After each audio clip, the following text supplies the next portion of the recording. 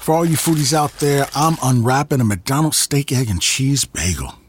Ooh, look at this steak. And the juice running down the side. Got a little bit on the wrapper here. And then the fluffy egg and real cheese folded over the side, looking just so good. Grilled onions and a butter bagel too. Thumbs up for McDonald's steak, egg, and cheese bagel for breakfast. Love it. I participate in McDonald's.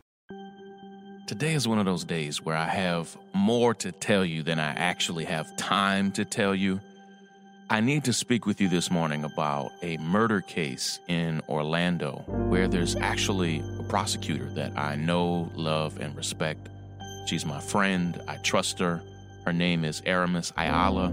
She is a wonderful woman, and the governor of Texas just took this murder case away from her. I want to break that down. I want to give you a big update on what's going on in Iowa. And then I have an incident of tasering in Austin, Texas to tell you about. A few police officers were just fired, but I need to break down and explain to you what's happening there and how this type of brutality is happening all over the country and just isn't getting the type of publicity it deserves. This is Sean King, and you are listening to The Breakdown. The Breakdown. The Breakdown.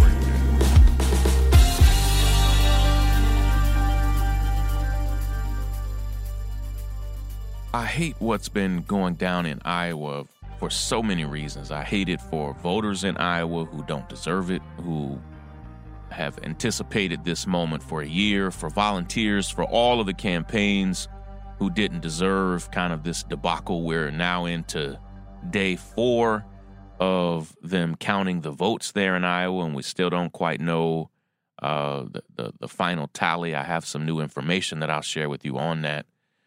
But we saw some things go down yesterday that were so problematic.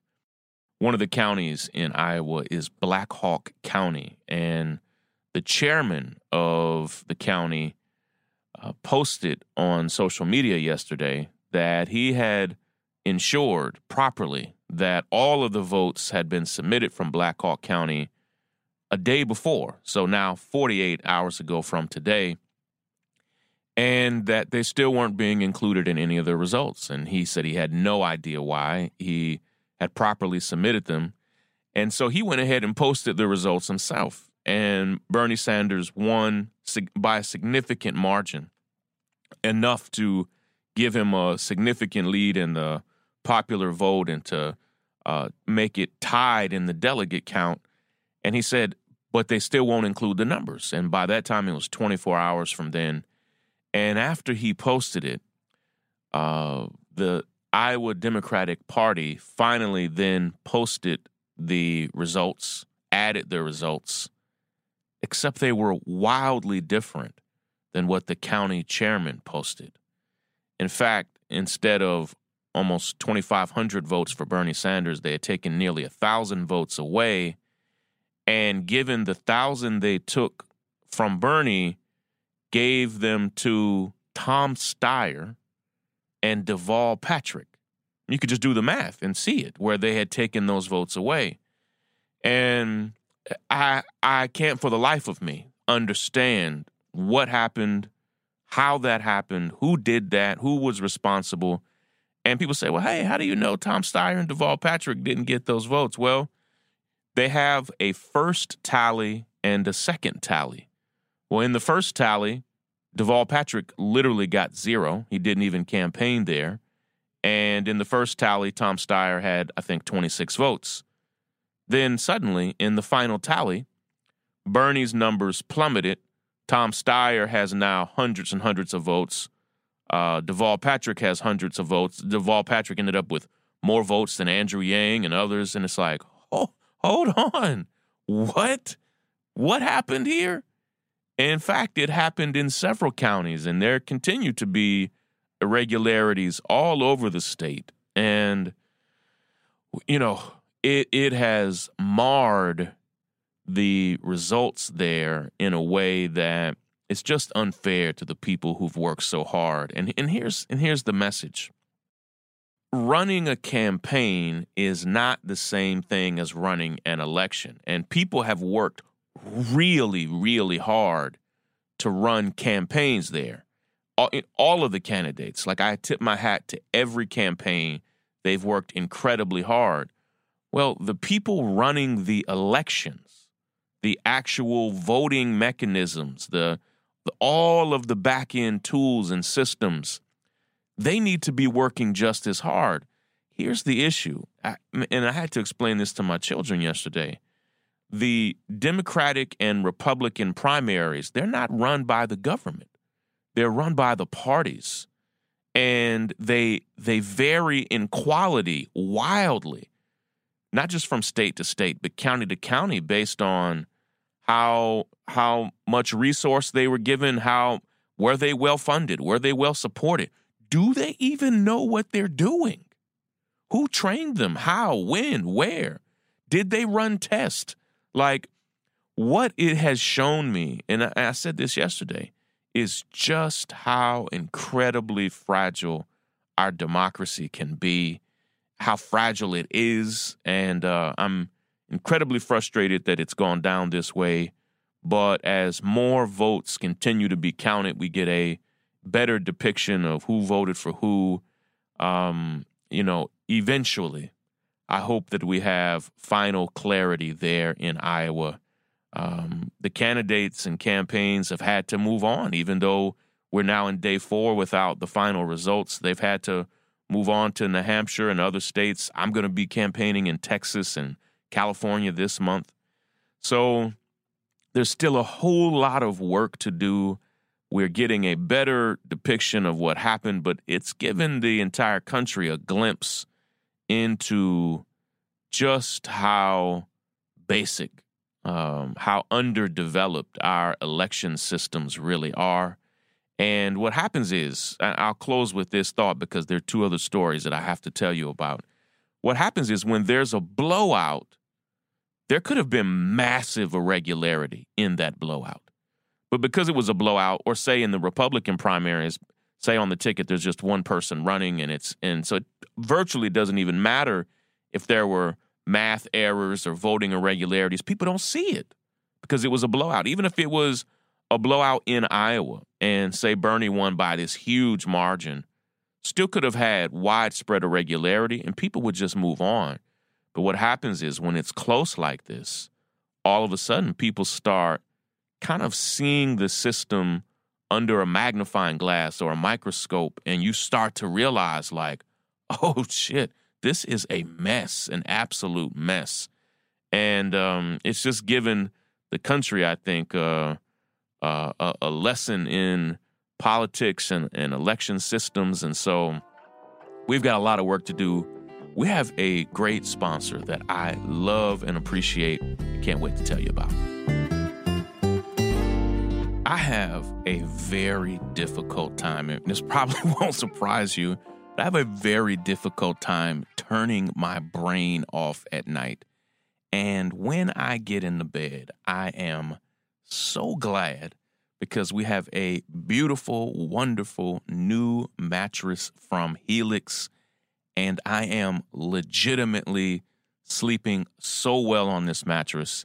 It is the single best mattress that I've ever had, and I want you to get one. Listen, you can go right now and get yourself a Helix mattress, but before you do it, Helix Sleep built a sleep quiz that takes just 2 minutes to complete, and they use the answers to match your body type and sleep preferences to the perfect mattress just for you. And see, here's the thing. If you like a mattress that's really soft or firm, if you sleep on your side or on your back or on your stomach, or if you sleep really hot, with Helix, there's a specific mattress for each and everybody's unique taste. For me, I was matched to the Helix Midnight mattress because I like the bed kind of medium firm. I sleep on my side, and it's just perfect for me. I'm sleeping so well. When I wake up, I feel refreshed. But don't just take my word for it. Helix was actually awarded the #1 best overall mattress pick of 2019 by both GQ and Wired magazine. You can go right now to helixsleep.com/breakdown. Take the 2-minute quiz, and they're going to match you with a customized mattress that'll give you the best sleep of your life.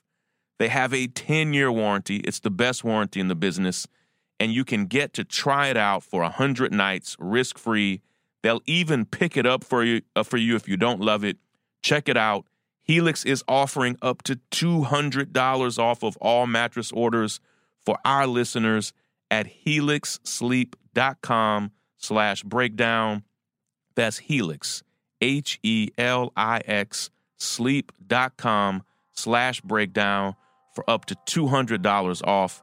And so many of our listeners have already gotten the mattresses, and you wrote me and told me how much you loved it. Go ahead, check it out, and get your Helix mattress. The breakdown. I have a very important story to share with you out of Florida, and it's something that I see now happening all over the country, particularly with Republican governors, but we see it happening even with a few Democratic governors as well.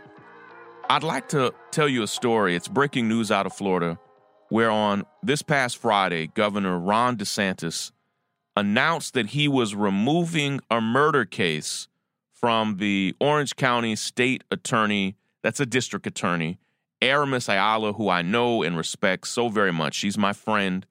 She had insisted that the local sheriff needed to get more evidence before issuing any charges in that case. And the decision is the latest in a troubling trend of the Republican governor in Florida targeting the first African-American woman ever elected to the state attorney office. And this time, it's as she did something that prosecutors in Florida and all over the country do every single day. All she did was exercise discretion and demand that local police give sufficient evidence to charge and present a case. And she's had to respond to this. Let me break it down.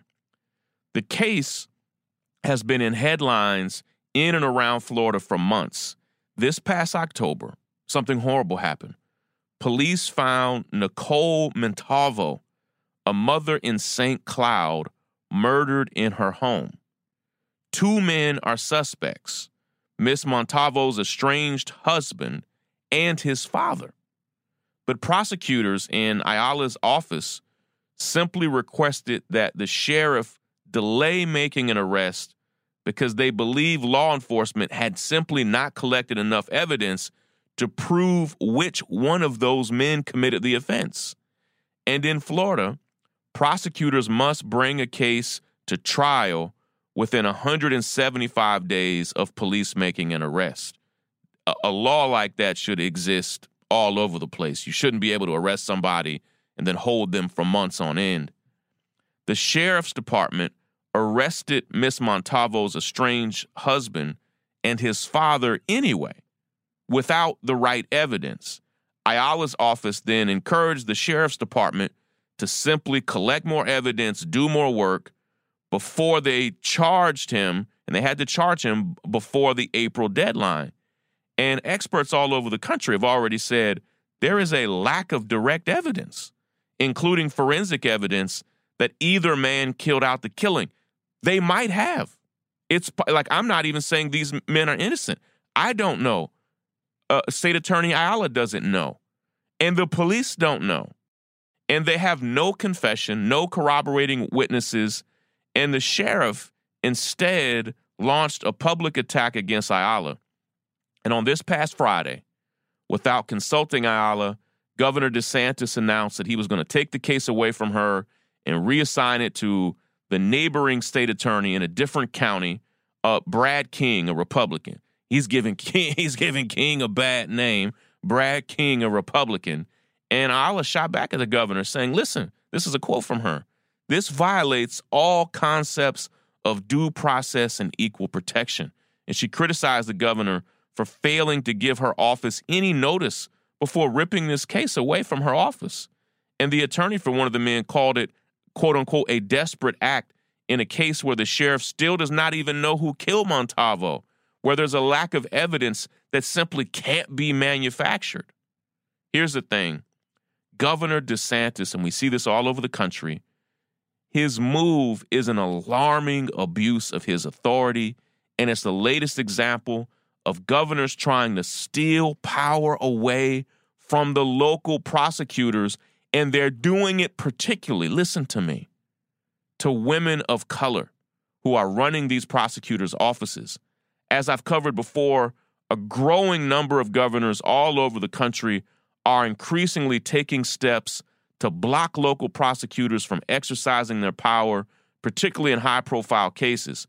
We see it in Missouri right now, where Attorney General Eric Schmidt has tried to prevent the local district attorney there, Circuit Court Attorney Kim Gardner, someone else that I love. She's the superhero.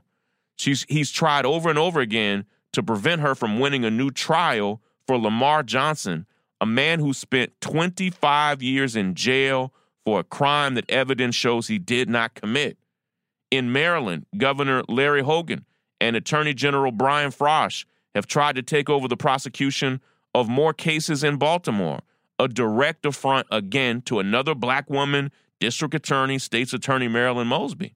So what we see here is not just Republicans fighting back against local prosecutors. There is a gender element to this. There is a race and power element to this. And Governor DeSantis, his outrageous move, it really deserves national attention as part of a disturbing trend that we see happening. Please, please, please understand that when we elect these local prosecutors, and I'm proud of what we're doing all over the country to elect them, please understand that we don't just need to elect them, we have to have their back even after they take office. All right, now I have one more story to share with you right after the break, and I'm going to talk to you about something going down in Austin that has my blood boiling. Action, action, action, steps, take action, action, action, steps. We have so many listeners to the breakdown that are in Austin, all around Texas, in the Southwest, and I need to draw your attention to a case. We're going to have some action steps for you to take, and I need to warm you all back up to some action steps, all right? We need to do this. I need to draw your attention to a video that was just released showing the violent tasing of a man named Quentin Perkins. He's a 30-year-old black man in Austin, and I need to ask you all to make some calls because what's going down with this case is outrageous. Let me break the case down. In February of 2018, two Austin police officers, Robert Pfaff and Donald Petritis, encountered Perkins as they were responding to a shooting. Now, if you see the video, they've got a whole crowd of people literally just sitting down on the sidewalk because there's been a shooting that Quentin had nothing to do with, okay? They have all types of people, almost exclusively white, except for Quentin, sitting down on the sidewalk. And those two police officers, Robert and Donald there from the Austin Police Department, claim that Quentin was on his feet evading officers. That's what they said in their report. That's what they said publicly and privately. And then when the video was released this week from the body camera of a different officer, it showed they made all of it up. All of it. Every single bit of it. Quentin Perkins was tased while he was literally on his knees with his hands up. And the city of Austin has already agreed to a $75,000 settlement, which is not enough. I wish they had paid that man millions of dollars. It's ridiculous that they made him not just go through this act of being tasered, but having to defend himself. I mean, had that body camera not been on, he could have been in jail for all types of lies that they told against him. And so they agreed to a $75,000 settlement for their excessive force, and a prosecution led by the district attorney there, it ultimately ended with both of those police officers being fired. However, the officers are now fighting for reinstatement, and here's what I see over and over and over again. I see police officers get fired for something they should get fired for. And on the low, after months and months and months, sometimes years, they fight and get their jobs back. And the police association president the local police union, who's terrible there in Austin, Ken Cassidy, called the investigation into the officers a witch hunt. What? He came out and then argued that the man on the ground with his hands up could still be dangerous. And here's the thing, a lot of people think they're going to reinstate these officers. So elected officials like the DA, they serve an important role in protecting the people from officers who abuse their authority. And these officers should have no place on the Austin police force, and government leaders should not let police unions' power keep them from protecting the people. But here's the thing, the local district attorney, here's how it goes. I see it all over the country, has the support of the Austin Police Association. That's the local union there. And the Austin Police Association president literally attended her reelection party, and she's received money from the Austin Police Association PAC. Like, that should be illegal. You should not be able to get money from police when you then have to prosecute those exact same officers. It's so corrupt. And here's our call to action. And we need your support. We need all hands on deck. We're supporting a whole nother candidate for the district attorney there, and I'll tell you about him on a different episode. But we need you to make some phone calls, okay? Our leaders can and must do more to keep the police officers like Pfaff and Petritis from corrupting the entire system. So we need you to make some phone calls now and let them know what they need to do. Please, right now, call or email the district attorney at 512-854-9400. And we need you to do two things. We need you to demand that she stop taking money from police officers so that she can then prosecute them with fairness. And we need you to call County Attorney candidate Mike Denton at 512-524-7680 and demand that he also reject funds and influence from police officers. And then here's the last thing. We need you to make it known in and around Austin that these officers cannot be brought back onto the force, okay? I'm going to post some tweets on my Twitter account today that will break all of this down. I appreciate you all so very much. Take these action steps with us as we fight back against corrupt and brutal police there in Austin, Texas. Take care, everybody. Break it down. The breakdown. The breakdown.